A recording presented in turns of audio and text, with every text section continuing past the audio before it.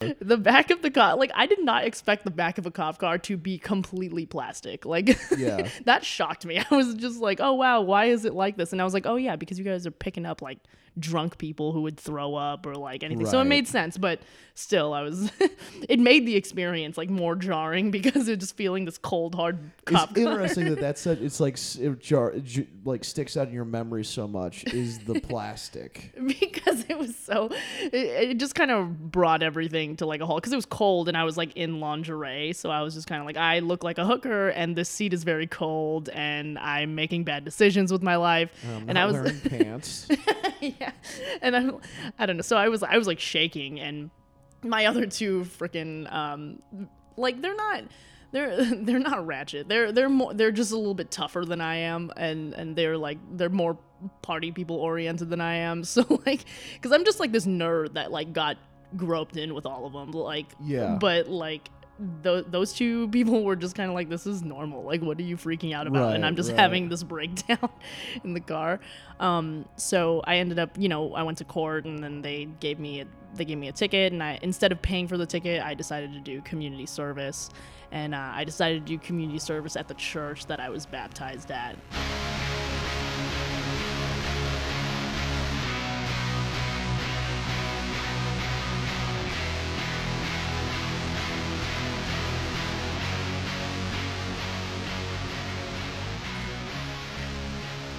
Hey everybody, this is Tom Goss from Leaving the Tribe, the host of it.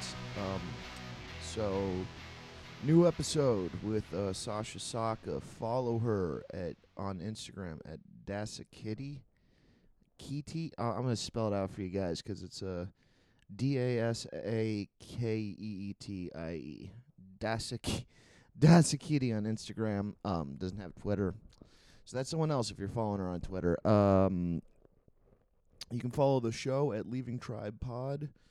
You can follow me at GossGoss6. Please rate, review, and subscribe. This episode we talk about a couple different things, but mostly her experience in Catholicism, as well as codependency. We talk about change. Like it's a good episode. It's a good episode. Sorry, I just woke up. Little shaky on the intro. Sorry about that here. What else? Oh, I have some upcoming dates. If you want to check me out at the Whiskey Road Saloon on February 28th in Yuma, Arizona, I'll be there. I'll be at Barmageddon in Tulare, March 21st. And April 1st through 5th, I will be at the Before You Die Fest in Alaska, and this is a very special announcement. I'll be doing the very first live Leaving the Tribe there. I'm not 100% sure. I'm still figuring out what I want to do for that. I wasn't sure if I'd ever do a live episode just because of the format of the show, but we're doing it. And it's going to be great. And if you live in Alaska, or it's a great festival, you should just, I know people last year flew out to it because it's a pretty legit festival. It's going to be a fun one. And there's some former guests on the show on the festival as well. I know Tamer Katan is going to be on that, as well as some other people. But and my very good friend, I show with my very good friend Olivia Grace. It's gonna be stacked festival. So I'm letting you know now. April 1st through 5th, Before You Die Fest, Anchorage, Alaska. I'll be doing stand up and a live Leaving the Tribe. I'm trying to think anything else that I should be letting. Oh yeah, I have a Patreon. It was supposed to be a Leaving the Tribe Patreon, but it's more a me Patreon. I do a podcast weekly with just me on there. Different tone than Leaving the Tribe. I fuck around. I have the soundboard sometimes. Good old Correctamundos in the background. So if you have some extra money, you're like, oh, I got nothing to do with this money, feel free to donate to my Patreon. I'm trying to think if there's anything else. I think that's it, guys. This is a great episode with with a good friend of mine. This is I got to meet this person right before they started comedy, and they've grown into a fucking killer, and they're gonna continue to grow, and had a very great story that I appreciated her honesty about. It was a good episode, so please enjoy today's episode with Sasha Saka.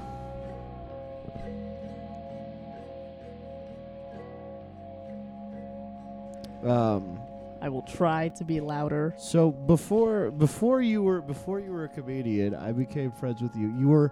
You were stalking the comedy scene in Orange County. I was sick with pancreatitis, so I was back living in Orange County. And you were just checking. You were just stalking the comedy scene. I was just hanging out. You're just like, you wanted to go up, but you needed someone to go up. Fucking what do you? Yeah, I didn't need that, but I needed like a dom, but like for my comedy. You needed an angry asshole to go fucking just do it. Which it was you, eh? Yeah. Well, no, and we a lot of our friendship started because I found out you're a Buddhist, and a Buddhist from the organization that I was born and raised in. Yep, that's correct. And that was weird for me because I don't run into that very often. You practically shook me. Like, you were like, what are you talking about? You're a Buddhist. Well, it's also like, you got to I mean, you've ran into it. How many people are like, yeah, I'm like super Buddhist. I'm like, oh, yeah? Mm-hmm.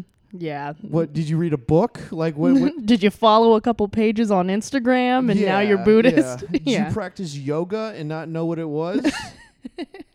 Yeah, no, that is exactly what people kind of, because I already look like an Instagram influencer, so when I tell people I'm Buddhist, it gets worse. Yeah. And they don't believe me, but then when I literally tell them that I am part of like Nichiren Buddhism, they're like, oh, you know another word aside from Buddhism. Oh, you're the real deal. And then, yeah, well, it had nothing to do with you. You know what's funny? I was less stiff army about the possibility about you being Buddhist just because you're not white, which whenever it's a white person, I'm like, okay, yeah, sure you are.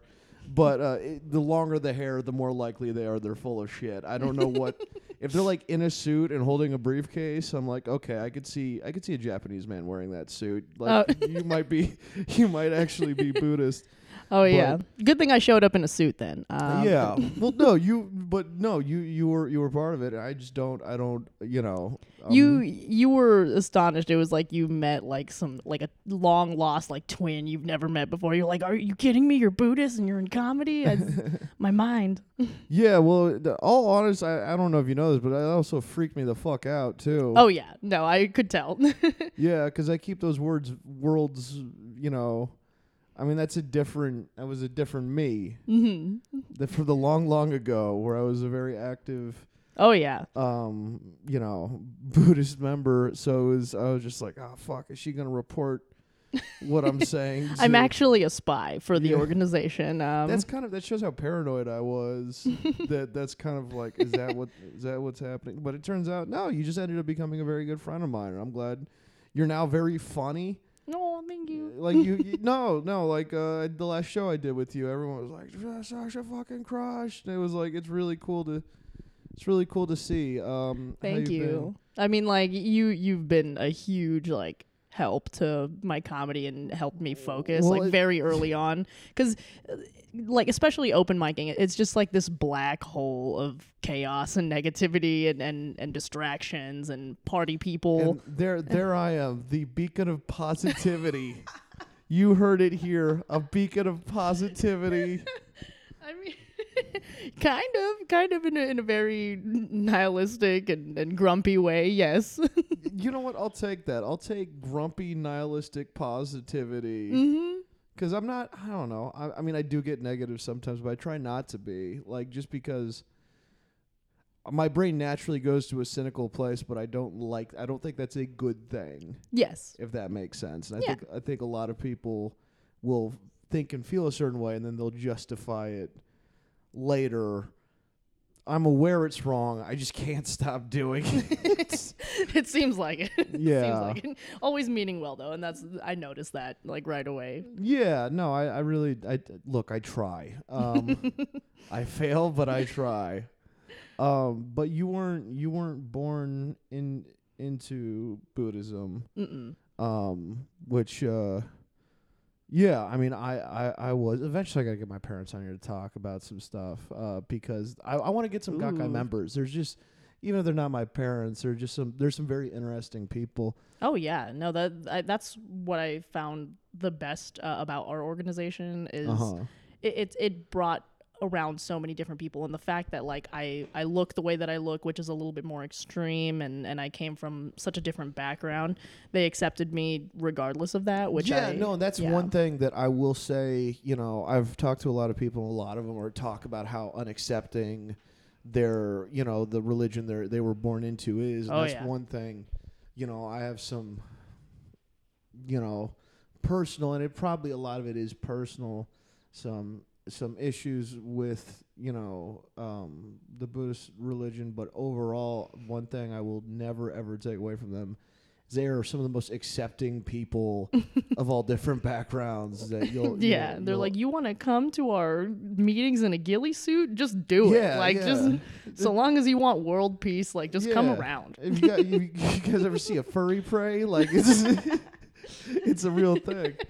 But, dude. Yeah, before you were Buddhist, you were raised Catholic. I was raised Catholic. Yeah, I was baptized, born and raised Catholic. My mom is more of one of those cafeteria Catholics where like she kind of picks and chooses what she likes about it. And I feel like there's a lot of those, but the rest, I have some family members who are very devout. My grandparents are pretty devout. And yeah, like just being Filipino, like that's just the wave. Like that's just how we all are. I mean, it's not the wave. It's more of like we're forced into the wave, but it's fine. Right. But it's fine. So yeah, I was born and raised Catholic. It was pretty strange growing up like with that because I wasn't like exclusively forced like with Catholicism. It was because my dad, he practiced, he was Muslim, like because my dad is Iranian. I don't think I knew he was Iranian. I don't think I knew he was Muslim. He was Muslim, but now he's an alcoholic, so things are different. So there's a lot of confusion. Yes. Yeah. But yeah, I love my dad. He's a kook. There's Sunday Christians and then there's morning Muslims where you don't drink until the evening. Exactly. No, exactly. Yeah. He threw away all that so he could be a 24/7 alcoholic. Anyway, but yeah, he always like he would see like the little things that we would have to do to go to mass and all those things like that, and he would always like make stupid jokes about it, and you know, so it wasn't like it was a bubble of Catholicism in my house. It was very mixed.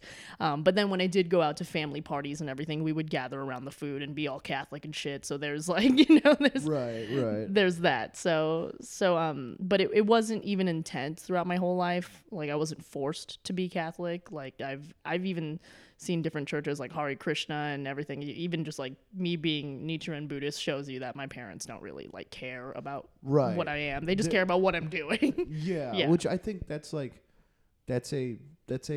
healthy perspective for family to have. Yeah, you know, like no, they're cool. They have their things, but they're cool. Yeah. But in terms of like, at least from the religious perspective, I think it's, I don't know. I don't plan on having kids, but like, if I ever did, my what I would tell them is like, you can believe whatever you want, but I have a feeling at some point you're going to go back to where I'm at, which is believing in nothing, but explore all you know.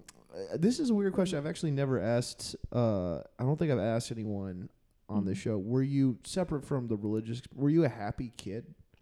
Was I a happy kid? To be honest with you, I don't know if I was a happy kid. I think there was a lot of darkness like in my heart as a kid, because when I like growing up, like I said, I love my parents. They're great people, but they were busy, and there was also like just real life stuff happening. And my brother being like 13 years older than I am, by the time that I was conscious, which is usually around like 5 or 6, he was totally like just in another world. So I was like, most of the time I was alone. I was like neglected and didn't really have anybody to bounce life off of. So I was just kind of like very like wrapped into isolated, and I was wrapped into like anime and toys and stuff like that. But like when I would go out and I would have experiences with other kids, it would always be negative. Like I was bullied so hard when I was like in grade school. Like it was very pronounced in first grade. It's very interesting. What were you bullied for? Because like I said, like I was a little bit more isolated. My interests, they would kind of revolve around more like, because my cousins and my brother were living with me at the time, and they're like older, like boys, almost men at that point in time, and their interests started to kind of affect or influence me. So then when I would bring that around girls would reject me. So, you know, if I don't care about being dirty, or like I would want to be like play rough, or I wouldn't dress the way that they would dress. Then, you know, I remember that there's a distinct memory like in kindergarten where I went outside to like this little shed thing that they played house in, and it was just this gaggle of girls that they all stuck together. And I went in there and I was like, hey, can I play with you guys? And they're like, oh, I'm sorry, we only allow boys to play with us, or girls to play with us. And I was like, but I'm a girl. And they were like, yeah, no, you're not.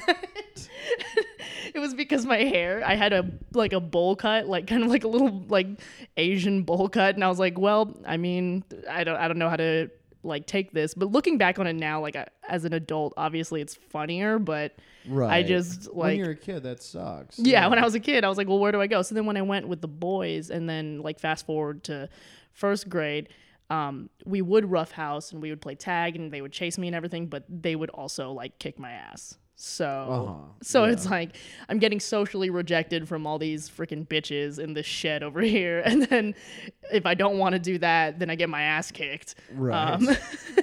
But if I want to do neither, then there's always Pokemon. Like that's where I gravitated, was like I just want to be alone. Yeah. Pikachu can't beat me up. Exactly. Yeah.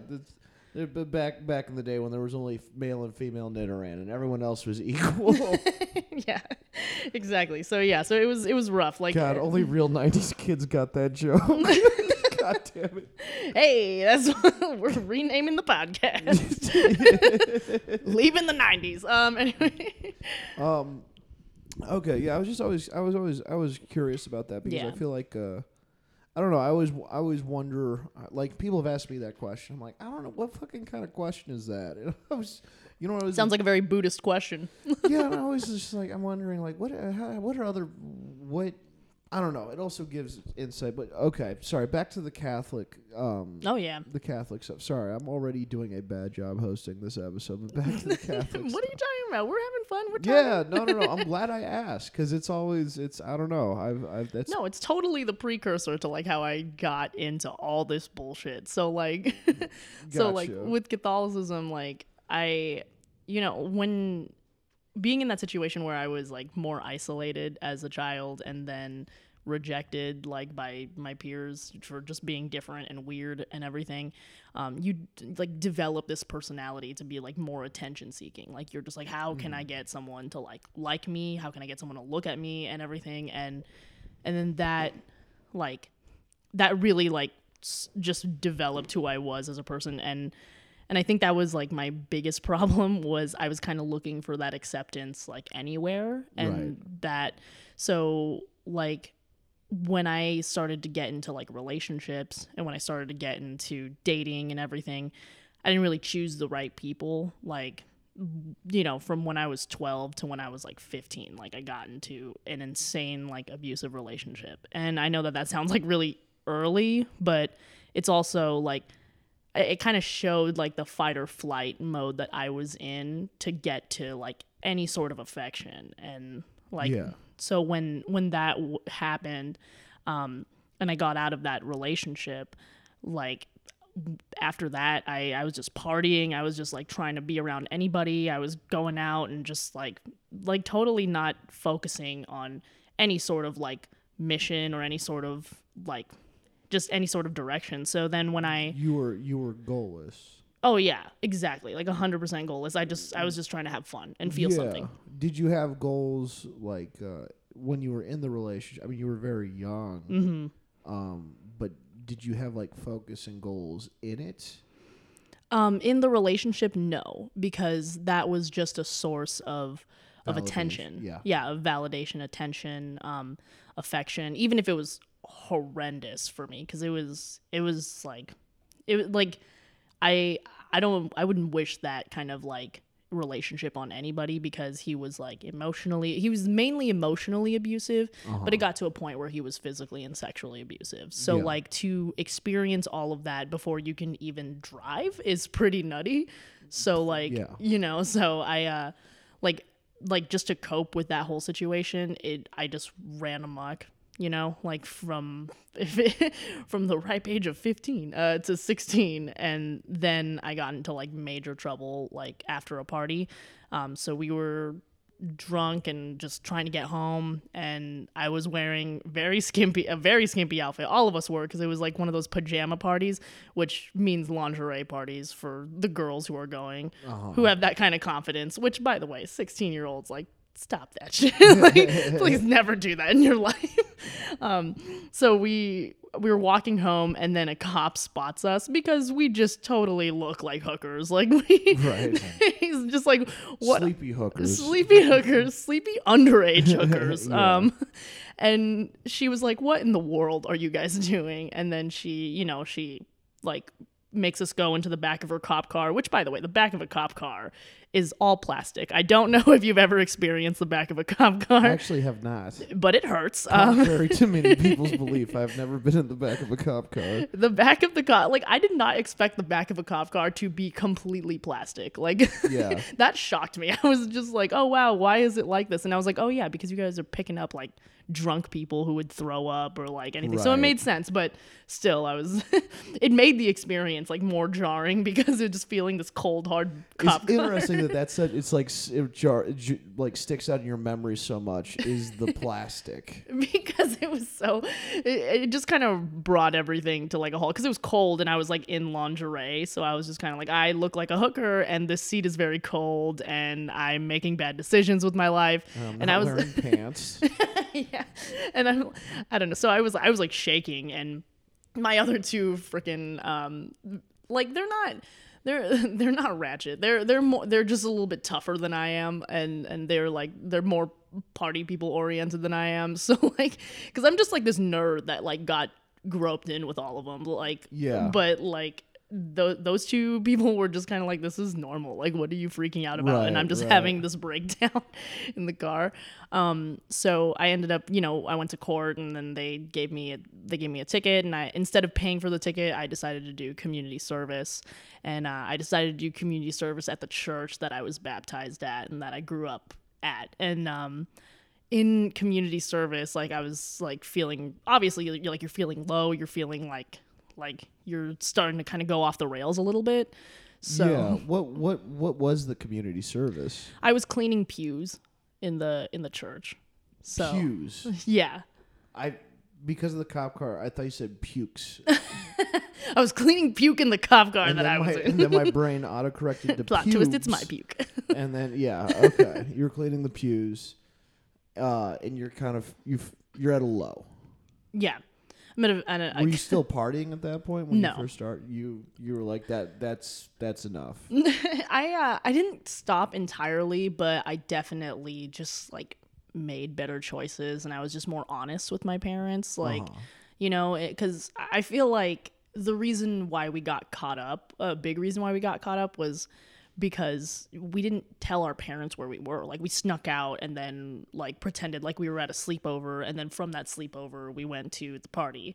But like, my parents didn't know this, so if we would have just told them, maybe they could have just picked us up instead of us trucking it from like deep in like almost Downey, like Bellflower, Yeah. like going all the way back to Lakewood. So it's like, it's just, so it was just a bad choice. But I just became more honest about what I was doing. I was like, hey, like I'm 17 now. It's like 16 turning 17. I was like, all right, I'm going to this party. Like, so that I don't get in trouble, or if something happens, at least you know where I am, right? Right. Like, so I got better about it, and I did it less. I also got like like a big reason why I kind of like stopped partying so much like into high school is because I got kicked out of that high school because really? yeah, What all did- that partying and insanity. Did you show up to school in the lingerie? I mean, they felt like they treated me like I was shit. Like they it was mainly like dress code stuff and just like insubordination. You got kicked out of school for dress code stuff? It was dress code stuff, and then like the more that I got stressed out with like dress code stuff, it kind of just seeped into me like not trying with like my actual like academics School. now. Yeah. So I graduated from a continuation school. So, Okay. yeah. So yeah, it's just like all the partying and like apathy and like just total dismissal towards my my future. You were like the basket case and the nerd wrapped into one person from a Breakfast Club. a little bit, to be super honest with you. Like, Which by the way, horrible movie, but yeah. but you kind of like had a little bit of Yeah, I'm definitely a little bit of both. It's so weird. Like I have nerd tendencies, and then I also have just like chaotic energy. rebellious. Yeah. Yeah. So yeah, that's a good way to put it. Yeah. So all of that just kind of climaxed into like me doing community service for my church, and there was a guy who he helped me clean the pews, and then he kind of like told me like about things. And I remember like I picked up a rosary when I was helping, and I was like, oh, what is this? What is a rosary? A rosary, it's they're basically prayer beads, like kind of like the like what Buddhists use, but Juzu beads. yeah, exactly. So it's the Juzu beads of Catholicism, and they use it to help them while they're praying, and it's devoted to Mary Magdalene, like Mother Mary. So like you kind of help like she helps like amplify your prayers. Like that's like the big thing with her. Yeah. So she's like, I can't even describe like what that is, because it's so much. Like they incorporate I was about to call them Juzu beads.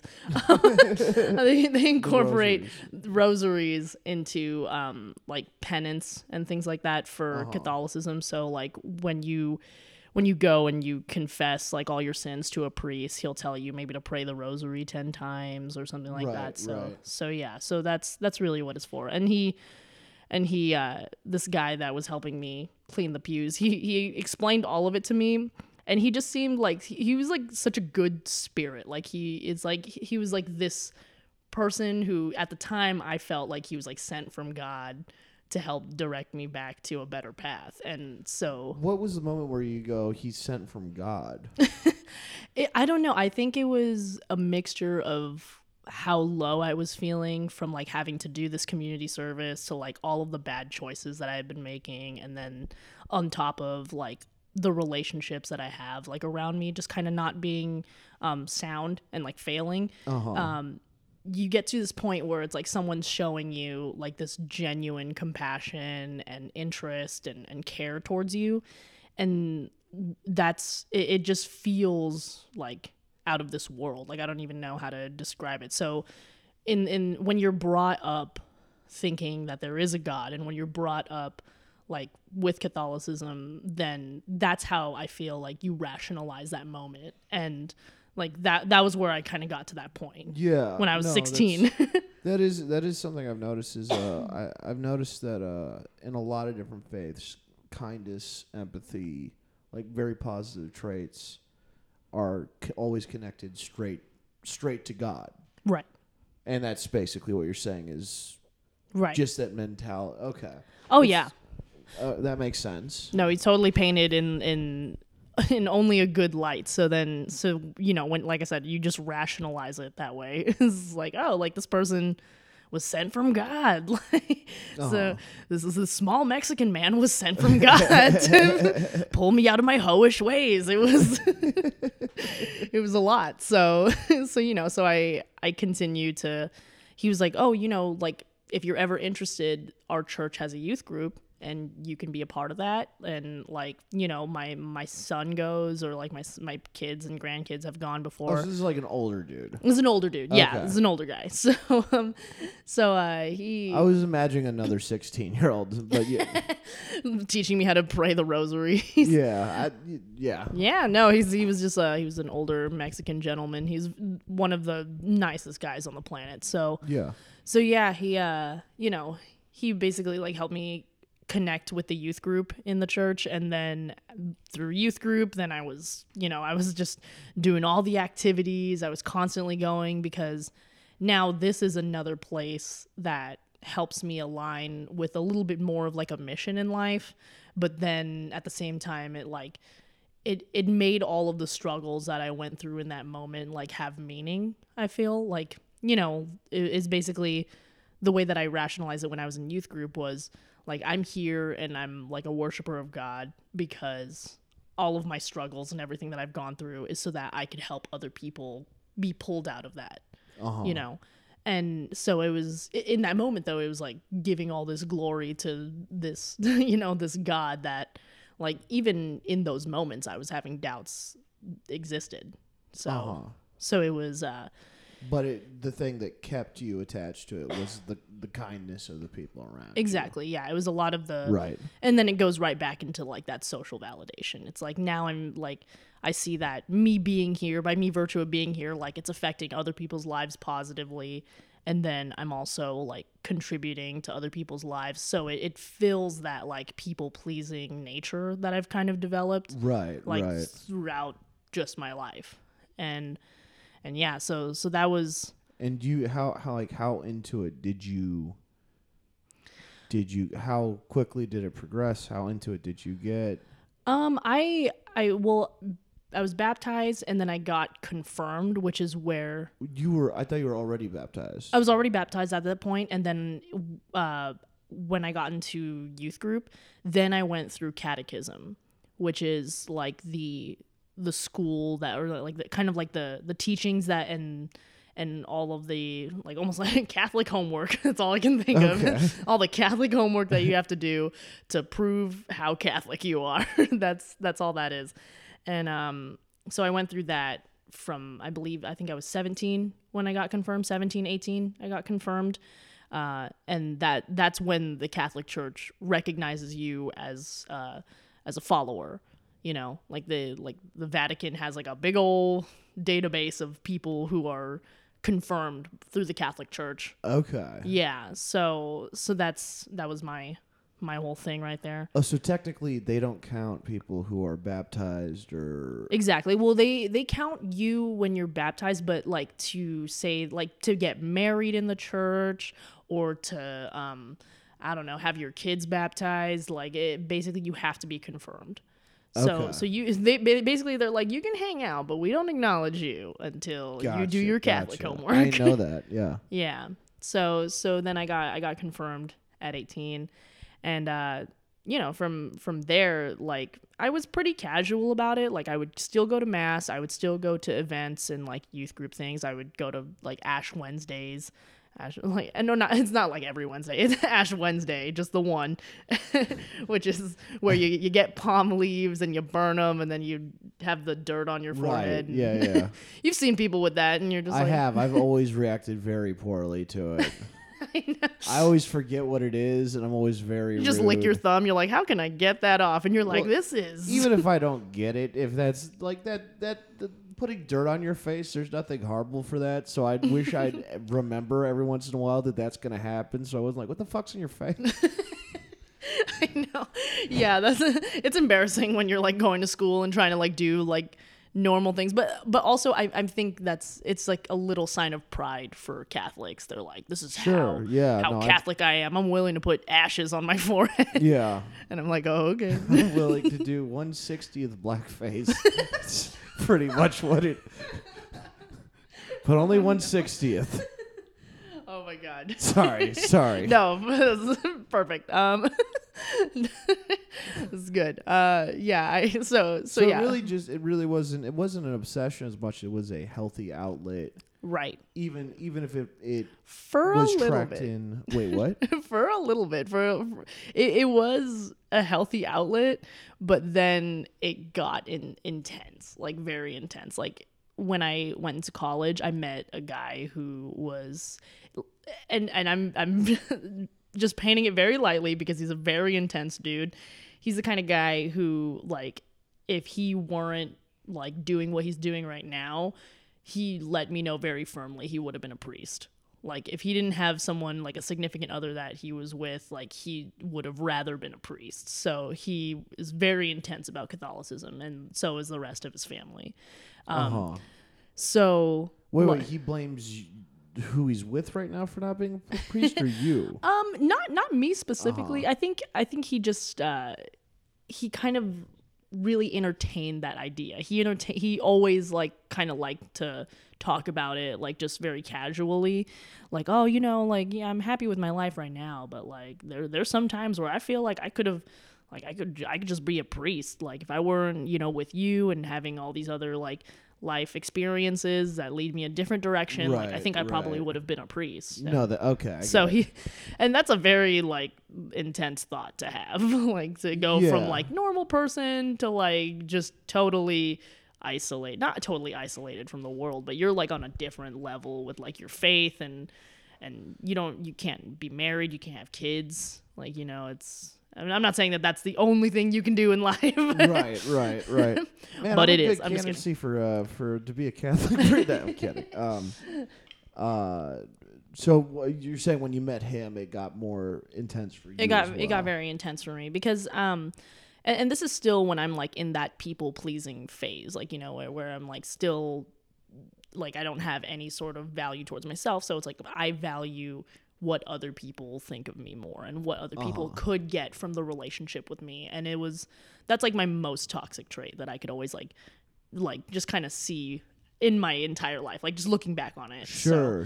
I mean, I actually don't like this word, but I'm gonna use it. Do you feel like you struggle with, like, I don't know if you still do, but at this point you were like very codependent? Right. Oh yeah, 100%. Okay. No, I hate that term, and I don't know why. Because a lot of people use it, and it seems like such a millennial thing to be like very introspective. That's probably why I just hate my generation. Yeah, I was gonna say Grumpy Tom. Yeah, Grumpy Tom. Yeah, no, that's interesting. And so that started. It sounds like it started from when you were a kid, right? And like, because that term is, you know, codependency, it's often affiliated with relationships, and you've applied it to relationships too. Right. But kind of and tell me if I'm misunderstanding, you also applied it to other things like religion, as well as, I think it sounds like you almost had a codependent relationship with anime when you were younger. Yeah, I definitely did, and I agree with everything that you're saying 100%. Yes, Okay. that was a big problem for me, was that codependency on whatever it is that like I was engaging in, and then also that people-pleasing nature, because it's like the codependency is like the main problem, but the people-pleasing nature is like a side effect of it. And I Aren't they? Because I don't think I fully understand codependency. I thought they were kind of. Are they not the same thing? I think that there are people who can be a little bit more independent, but still are more people pleasers. Like, for example, like when you hear like the phrase like saving face, like there are people who like just to save face and to make sure that everybody has like a nice time around them. They will people please, and they'll just be like, yeah, whatever you think, cool. Like, and then they'll move on with their lives, you know? Right. But, sure. And which I feel like I'm a little bit more of that person now. Gotcha. That makes sense. Yeah, but back then it was more so like oh no, like I need to like be around this person more. I need to adopt how they think and how they feel and everything, and like in looking back on it, I really felt like I was justifying a lot of it by being like, oh, well, I want to like, make sure that, or everybody needs to be heard and everybody like needs special care and everything. But it's like, not all of that has to always like fall on me, Right, for sure. And it's also, it's interesting that you, like, it seems like, tell me if I'm wrong, it would hop from place to place to place. Mm-hmm. And some of the places were really, toxic. Right. And I mean, you haven't finished telling me about, your experience in the church, but it sounds like overall the church was one of the few places that wasn't a piece of shit. you know what I mean? No, it definitely wasn't.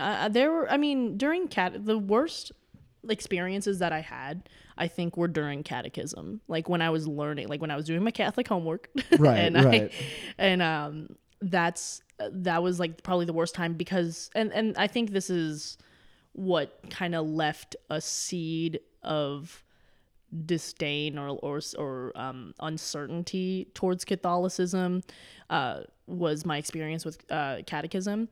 It was like overall, it was a very good place for me to develop. It gave me a little bit of a moral compass. It helped me a lot through a very hard time, and I don't have like any sort of regrets towards having that experience.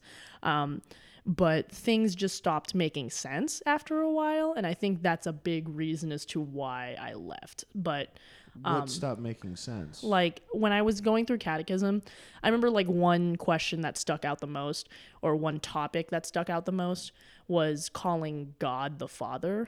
And my stupid little feminist ass, when I was in there, I started like kind of questioning it, and then I spoke out loud. I was like, hey, like I asked a question. I was just like, so I understand we call God the Father, but like what's the history behind that? Like why do we do that? And they're like, well, because the head, like, the father is seen as the head of the household, and because they were seen as the head of the household, like it was easier for people to learn that that's who you should look towards God as. And I was like, yeah, but my mom makes all the money in our house. And she's kind of the head of the household. So wouldn't you think that like that's an outdated way to look into it? The father seems to be praying to Allah and drinking. I don't know. Yeah, I'm all like, I don't know about calling that guy the Father. Just kidding. So that was like my biggest problem with it, and I was just like, like it doesn't like nowadays, especially with equality becoming more like like there's more and more apparent. of it every year. It's becoming more apparent, and so like wouldn't you say that it's an outdated way to look at it? And then they were like, okay, like, yeah, we definitely see what you're saying. Basically like trying to customer service, like brush shit under the rug. Right. And then this one older Filipino gentleman got so upset and was just like, all right, so we're going to move on with the lesson, and we're not going to have any more comments like that from you. Okay. And I was like, okay. Yeah, that's fine. Don't worry about it. So I basically got socially intimidated to like shut up about my idea about that. Yeah. And then I still just went through catechism because I was like, okay, like obviously I've already done a bunch of the work. This is one thing. Yeah. Yeah. So it's like there, but I can't help but like see that little moment as just like this innate like thing in me that was just like, this isn't right. Like, and it's funny that it's often like on the grand scheme of things, it is a little thing, but it sounds like what upset you, it wasn't the little thing. It was how people were reacting to how you addressed what it was. Is that accurate? Yeah. No, I definitely, I think the interaction intensified, like how that made me feel, because overall, like if you can't ask questions and if you're getting answers like that back, and that's just within that one circle, I guess the like potentiality for it to like happen even more, or just for everybody to think in that same hive mind, it's greater. So like then it started to stray me away from Catholicism, because I was just like, oh man, if this is how y'all are, then I don't know about all this. Like, no, and that's super. Yeah. So yeah, I mean that's all. I mean that's always what I struggle with group thinking in general.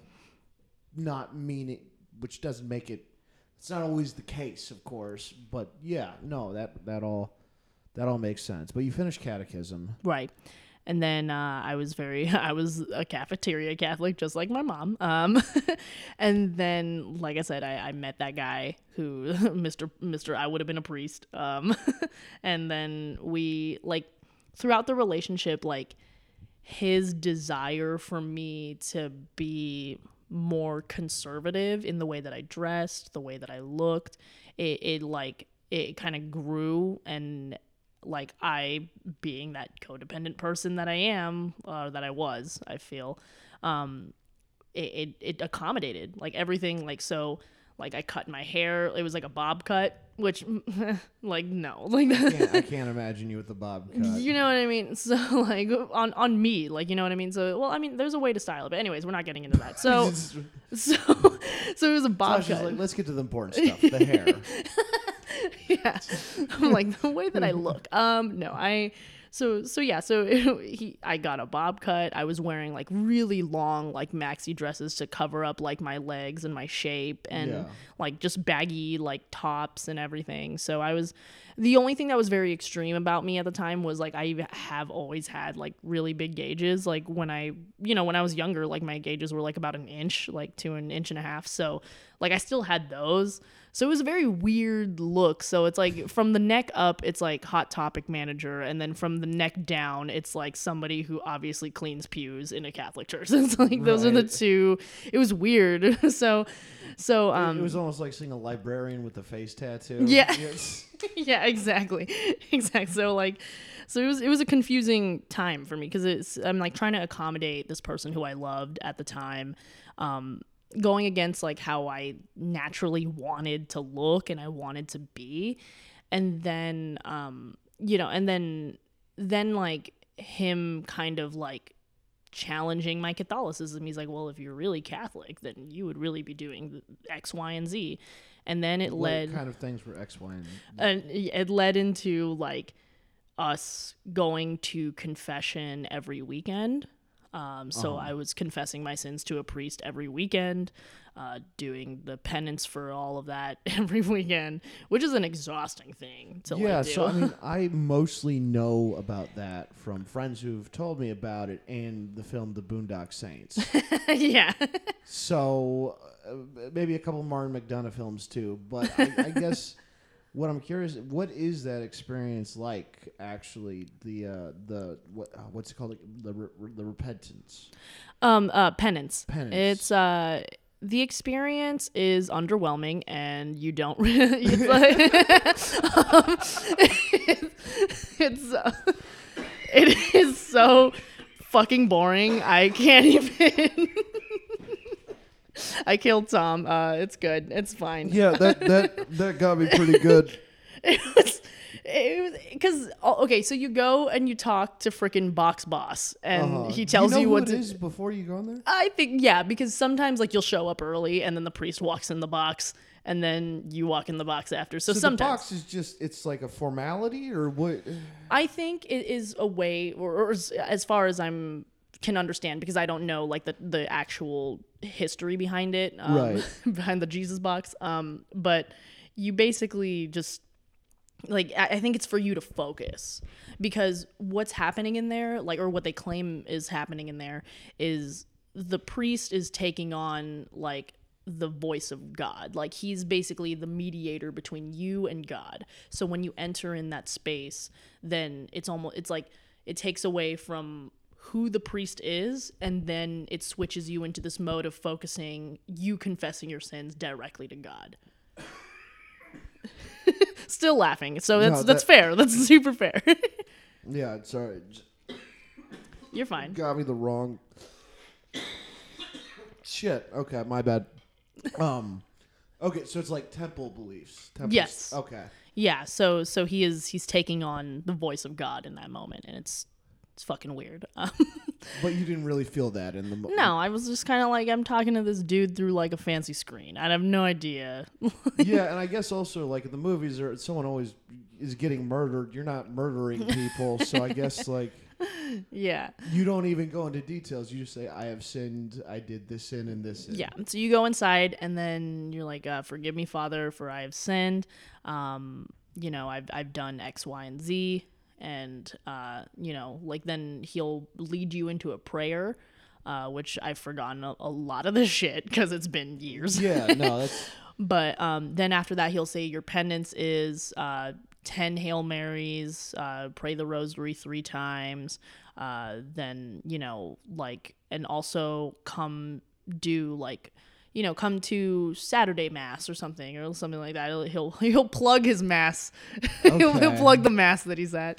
So, but when you're in there, you're not even going, I'm saying, I coveted my neighbor's wife, because that's a sin, but you're not saying no, you're not going based off of what sin fits into the category of the 10 Commandments, which is what I feel like you don't go into just strictly you the 10 don't go in there and I banged Susie or whatever. Yeah. You don't say that. You can say something of that nature. You can't be crude with it, or they would recommend you aren't crude with it. But and do they say stop, or they just say pray?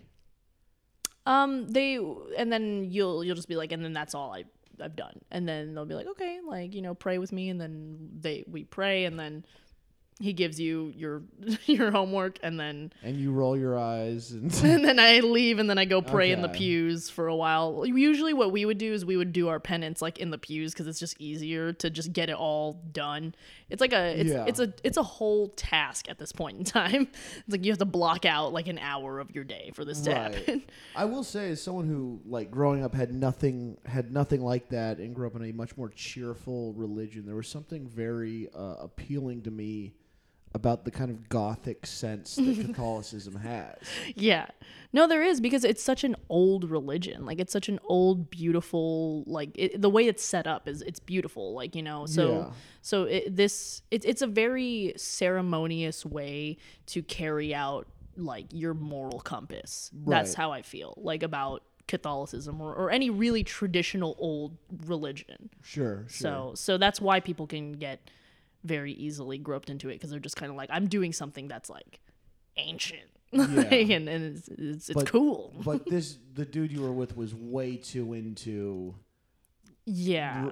penance, and He was and- the thing is it's just, oh man, he was a good guy. It was just it was so intense. Everything that he did with his life and everything, he was he doesn't even eat for fun. He eats for function. He's like I eat these specific proteins with these vegetables, and then I go to Mass, and it was very intense. So I'm not to deviate. What were the dates like with this guy? Did you guys look at very functional curtains, or what? What's funny enough is he actually had very similar interests with me. So Okay.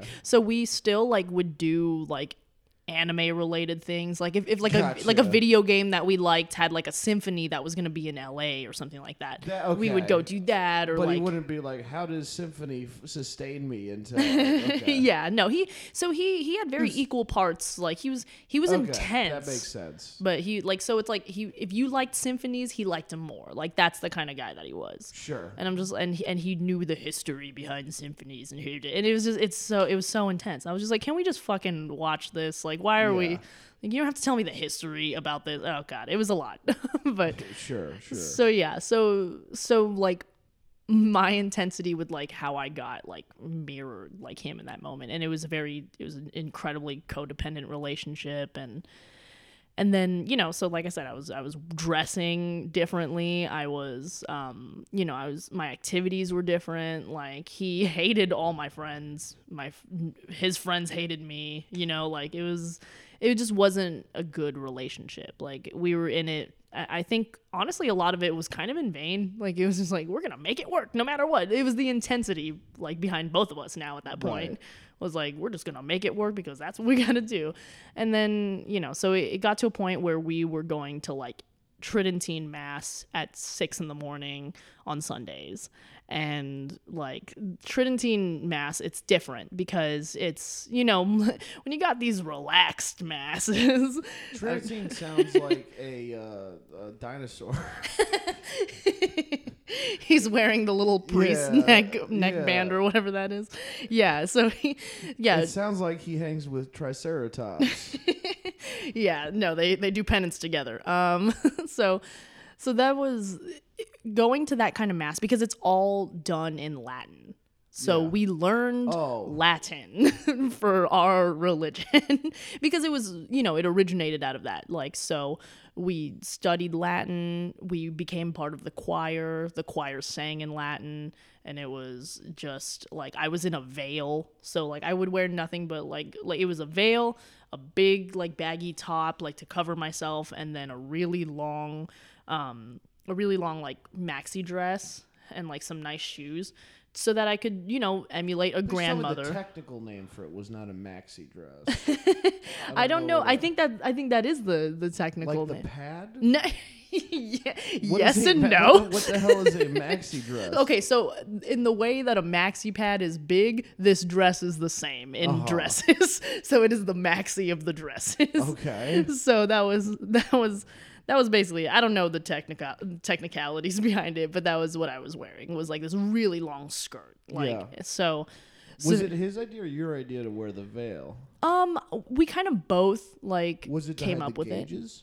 They don't really care about that. I think it was the veil is mainly so that you can be like humble before God. Okay. Because I think it also focused a lot on like women's appearances and everything. So the veil is like humble yourself, like, and that was the worst part about it was like wearing that all the time.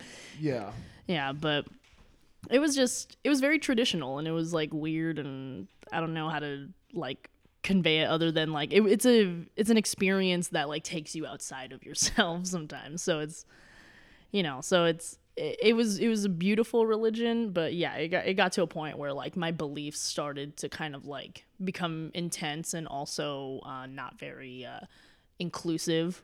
Like there was a point in time like where my Catholicism and my belief in the church and everything, it got so intense as to where I felt that like I believed in gay marriage, but I didn't feel that it should be forced upon a Catholic church to marry a gay couple.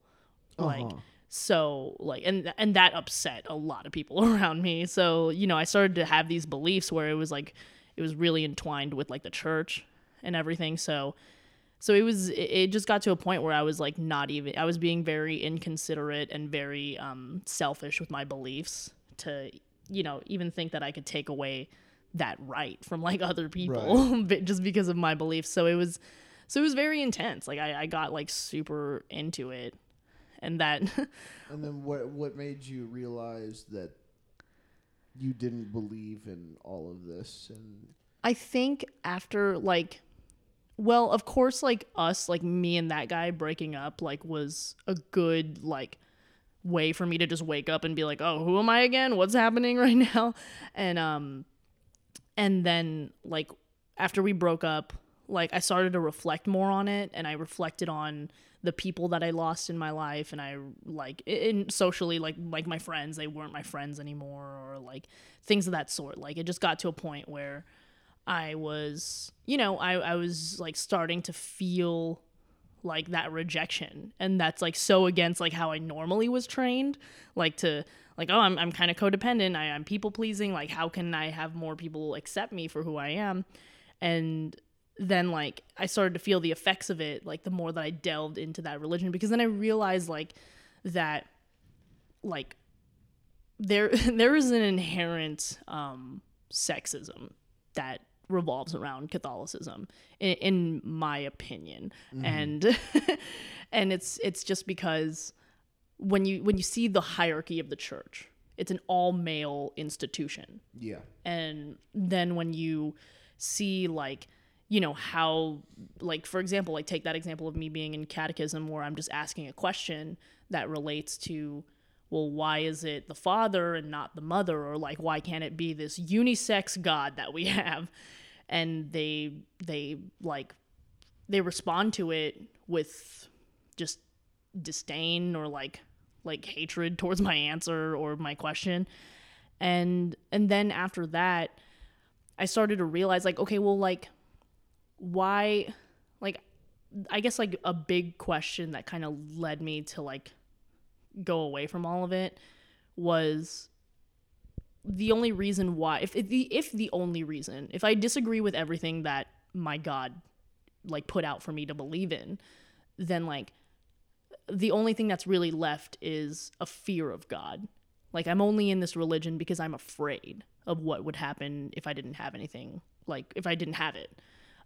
Or, like, what would happen if I went to hell, if everything was correct, was, like, they always say, like, the fear of God is a virtue, because they feel that, like, I mean, at least you believe. Even if you don't agree with everything, at the end of the day, you believe because of fear.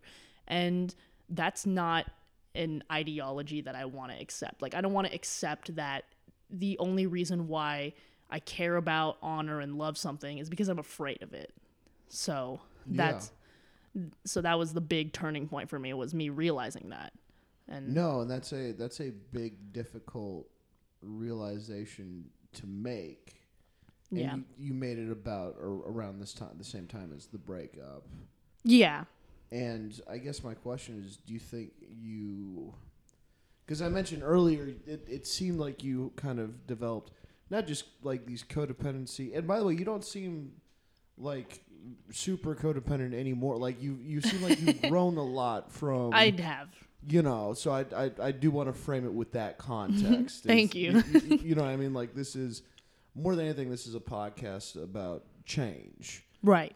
But I mentioned you didn't disagree with me that you also, you know, had codependency with things and ideas as well as people. Do you think that idea of fear, you believing and falling into things, I don't know what exactly it is. Maybe it's a fear of being alone. Maybe it's a fear of being rejected. It could be anything. I don't know. I'm not you. But do you think that was kind of in other attachments you made over the years? Do you think that related, the same fear of God? It was also the fear of not being with someone, the same fear of not having a community, the same fear of... Do you think it all kind of combined into one thing, or am I grasping at straws here?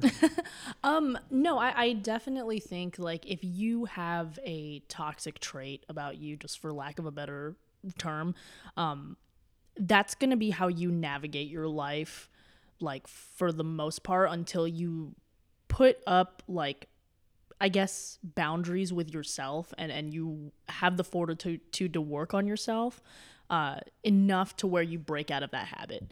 Like, you're a being of your conditioning. Like, so the more that you condition yourself to do one thing, the more you're going to operate off of that until you break that cycle. So with, like, for me, with my codependency, I got into therapy like about 2 years ago, like 2.5 years ago. So that helped me kind of break my conditioning. It helped me break the cycle of, like, joining things because I am afraid of being alone or I'm codependent. It stopped me from, you know, having relationships with people because of that codependency. And it really, like, it helped me grow out of that. So, like, currently, like, the way that I can, or from what I can speak on confidently with, like, what I'm engaged in my life right now, I think, like, stand-up, I think, is the biggest thing that's, like, helped me get out of that codependent nature. Because with stand-up, it's like you are by yourself up there. You're alone with your thoughts, and you dictate everything that happens by yourself. Like, for the most part, hopefully you don't have a ghostwriter, but, like, you know, there's so many, like, I feel like getting into stand-up for me, and that's why I was stalking the scene for a while, because I was just like, oh, I'm so afraid of getting up there, but I have this need to, like, just finally just be myself and, like, just break away from all this conditioning that I've gotten to, like, be with other people. And like, so it's helped me condition out of the mindset of needing other people to make things happen in my life. And like, with, like, for example, like, with my Buddhism that, like, I'm a part of now, like, the ideology behind Buddhism, like, the I guess, mission for like world peace, I jive with that just on a personal level, because even in my like history of trying to make people happy all the time, it was still always like this good-natured effort that I always felt like was like, I do genuinely want people to be happy, because like I'm a very empathetic person.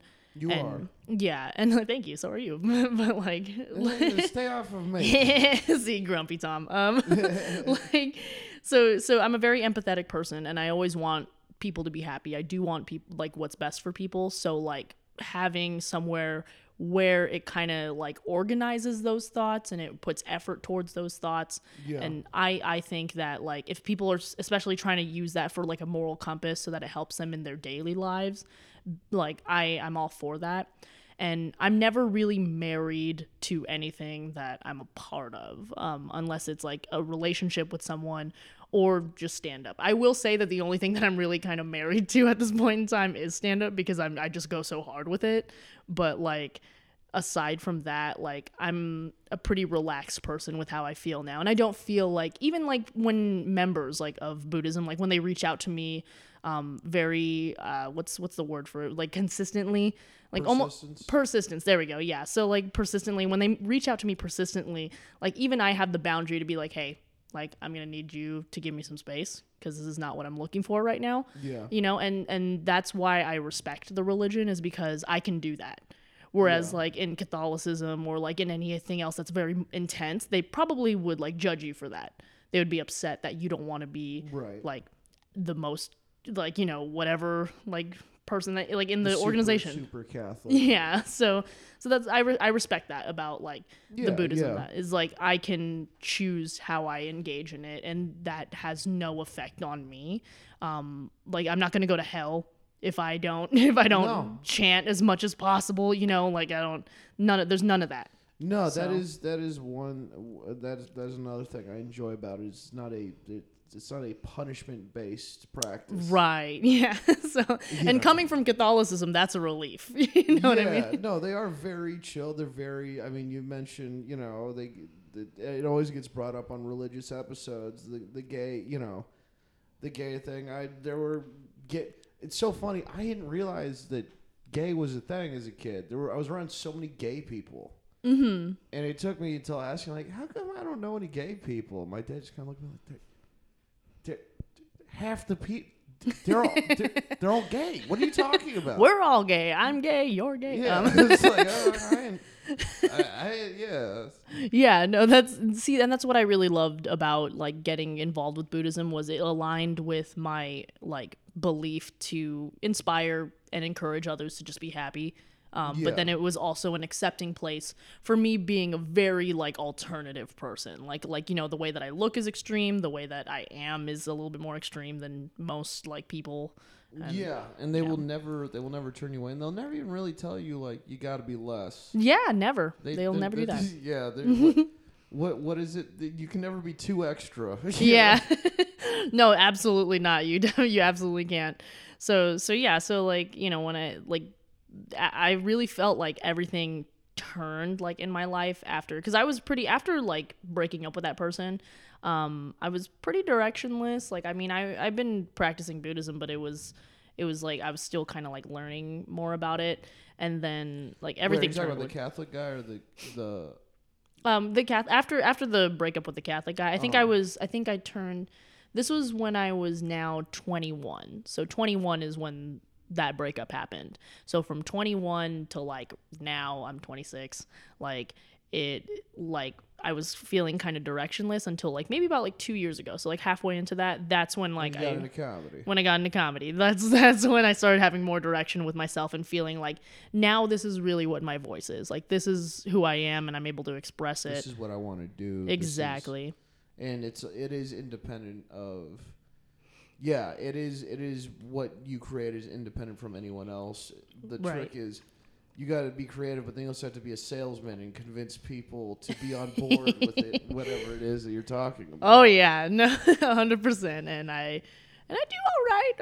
I mean, I don't have any extreme opinions when I get up there yet. So we'll see. Yeah, well, you don't have a ton of very extreme opinions off stage either. Yeah, You're a pretty chill person. No, thank you. Yeah. I'm wearing a tie-dye shirt right now, man. Yeah, like, yeah. That is tie-dye. Yeah. It's like black and white tie-dye. I know. I was like, this is about as colorful as I'm gonna get. It's tie-dye, but it's still no colors in Yeah, it. I'm a hippie, but I also hate. I was gonna say the government. I realize that's what hippies do hate. But yeah, no, that's all. I mean, you talked about all those realizations, and we'll start wrapping up. Pretty Yeah, soon, for sure. But like, in terms of like, okay, you make those realizations after it ends, and then I think a lot where a lot of people struggle. They go, okay, I don't like this part about me. I want to change this, and they have it in their head, but it's not ingrained into them. And it kind of like, at least for me, I don't know if it's this way for you. For me, it's like it's a process of like consistent failure for a long time, and then a lot of times there's no I got it. A lot of times you just realize like, oh, I was just able to change. From your experience, like what is, I mean, if that's a relatable statement I just said, any tips on that process? In terms of like the process of change, like I'm not an expert, obviously, like, I'm just a normal person. No, I know. I don't want an expert. I want people who have actually changed to talk Right. about how they did it, Yeah, well, I don't want science. I want experience. Oh, thanks. Well, I'm happy to be here. I don't know, I guess with changing and like recognizing like that growth, I think like everybody kind of like just has their disposition almost like I felt like even back when I was bullied, like just being alone, I'm very different. I'm not quite the girliest girl in the world, and it like from a young age, like I realized that was like my truth. Like, I'm more alternative. I'm not meant to be, I guess, a normal like woman in society's like standards. Like I'm not supposed to follow this gender role, or like I wasn't meant to follow this gender role because it just kind of goes against how I developed. And the more that I got involved, like just taking on other like religions or being accepted into like other faiths and everything, I guess it was like the more it strayed away from that disposition as like a person, like the more like like I said, like when that seed got planted in catechism, when I was rejected for how I felt, like it's like those red flags, they come up because that's almost like an innate part of you that's telling you like you have to break away from like this because this isn't honoring like who you are as a person. And to, I guess, listening to that intuition and listening to that voice, as much as it's going to burn bridges and it's going to upset people and like totally change like any sort of like, what's the word for it? I'm losing the word. Like expectation, or like for like anything that's going to stray away from that, like any comfortability that you have right now, it's for the best. Like I didn't start to realize like who I was and what I stood for until pretty much all of my friends were estranged from me. Like, and then going through breakups, like I basically was forced to be alone. And then going into therapy, that those two things kind of like forced me to be more introspective and then act on what is it innately that like you cherish and that you care about that's going to push you forward into like your meaning in life. Like, and that was that was like, I guess like the biggest thing is like listening to those red flags. Sometimes you kind of have to estrange yourself from other people, and then sometimes you have to pay for therapy sessions. It's a lot. But yeah.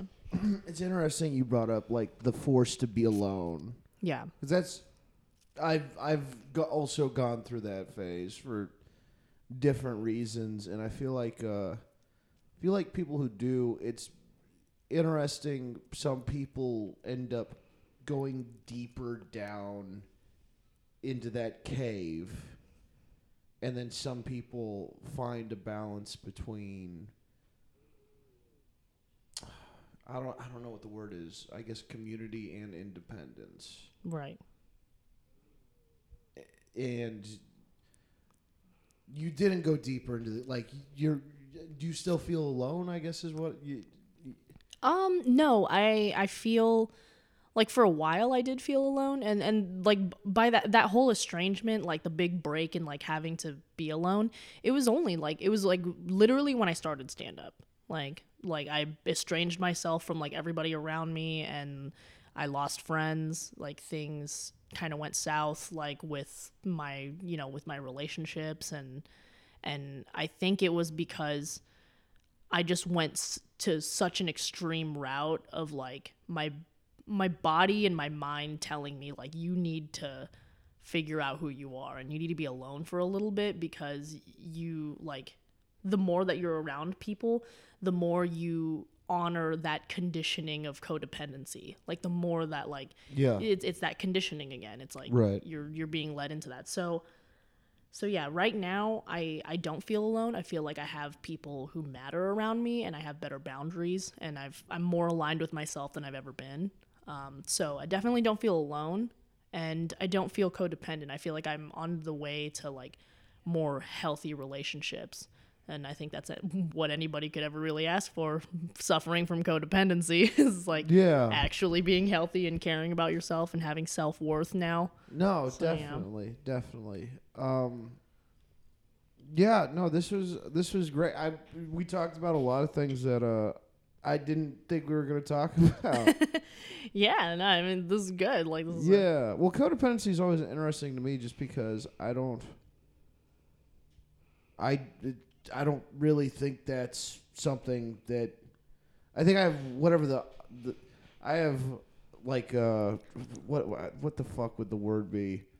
I think I push against any sort of dependency.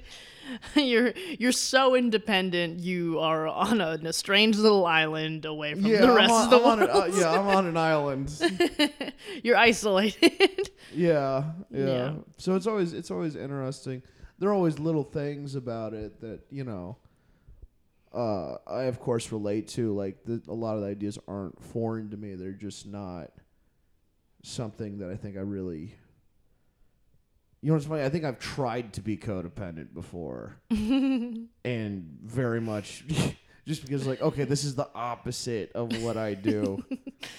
And I can't do it. So you felt like a robot. You were just kind of like, is this what you do? Try human unhealthy. Yeah, no, that's exactly like how I'm picturing it for you. For sure. Well, thank you so much for coming and doing this. Oh yeah, thank you so much for having me. Yeah, where can the people find you?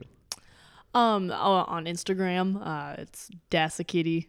The way you spell that stupid handle is DASAKEETIE, and that's my one social media outlet for comedy. Just Instagram. It's just Instagram. I don't have a Twitter because I don't want to hate myself. You don't want to see people's thoughts, dude. Yeah, it's too much. It's like I don't need to know everyone's thoughts. Yeah, that is one thing that's great about Instagram. Is like, okay, enjoy a photo, don't have to read any of the thoughts that came behind it. That I know 100%. That's what I can't do Twitter. I mean, maybe one day I'll do Twitter, but Yeah, I have more Twitter people than Instagram. I like to say it's because I have better thoughts than face. Better, yeah. I don't know. You never know. You could always join the hashtag feet movement on Instagram. There's options for other parts I'll of you. I'll lose all my followers. I'll get like three dudes who look kind of like me with different length hair following me, who are probably going to send you $500. Let's be real. I'm just kidding. You know what? It would be worth it. It would be worth it.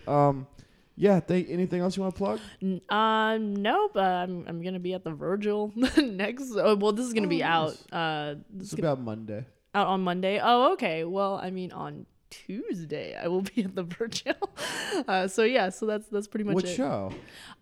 Two Dykes and a Mic. Oh, hell yeah. Yes, Mackenzie Yeah. is the best. So yeah, so that's Yeah. the thing. And if you have a chance to see Sasha do stand up, she's fucking. You've been killing it lately. Thank you so much. You've I been really killing it lately. It's weird to think that at one point you were like, I don't know if I should do. I don't know if I should talk into a microphone. And now, There were times where I would show up, but I didn't want to go up, and you would have to like literally push me on stage. I think I yelled at you a lot. Yeah, you did. I don't. Here's the thing. In my mind, I never yell. What if you fed into my codependency? It's coming full circle. I'm just kidding. No, you're fine. No. That's, You're encouraging. That was. That's yeah. Well, yeah. I was. I guess even when I'm encouraging, I come off like a fucking asshole sometimes. No, it's good. It's good. I'm like I said, Catholic punishment needed that type of motivation. You need someone to. Yeah. It's. Well, I'm glad. Look, it's everything you've accomplished is nothing to do with me. So I'm you really. stopped I'm really. it. I don't. Proud's the wrong word because that. But like, I'm really happy about everything you've been doing, and I'm excited. 2 years from now, you're gonna be way the fuck ahead of me. You stopped it. But Yeah. thank you so much. Yeah. All right. Yeah. It was good. It was good. Thank you for having me on. Yeah, of course.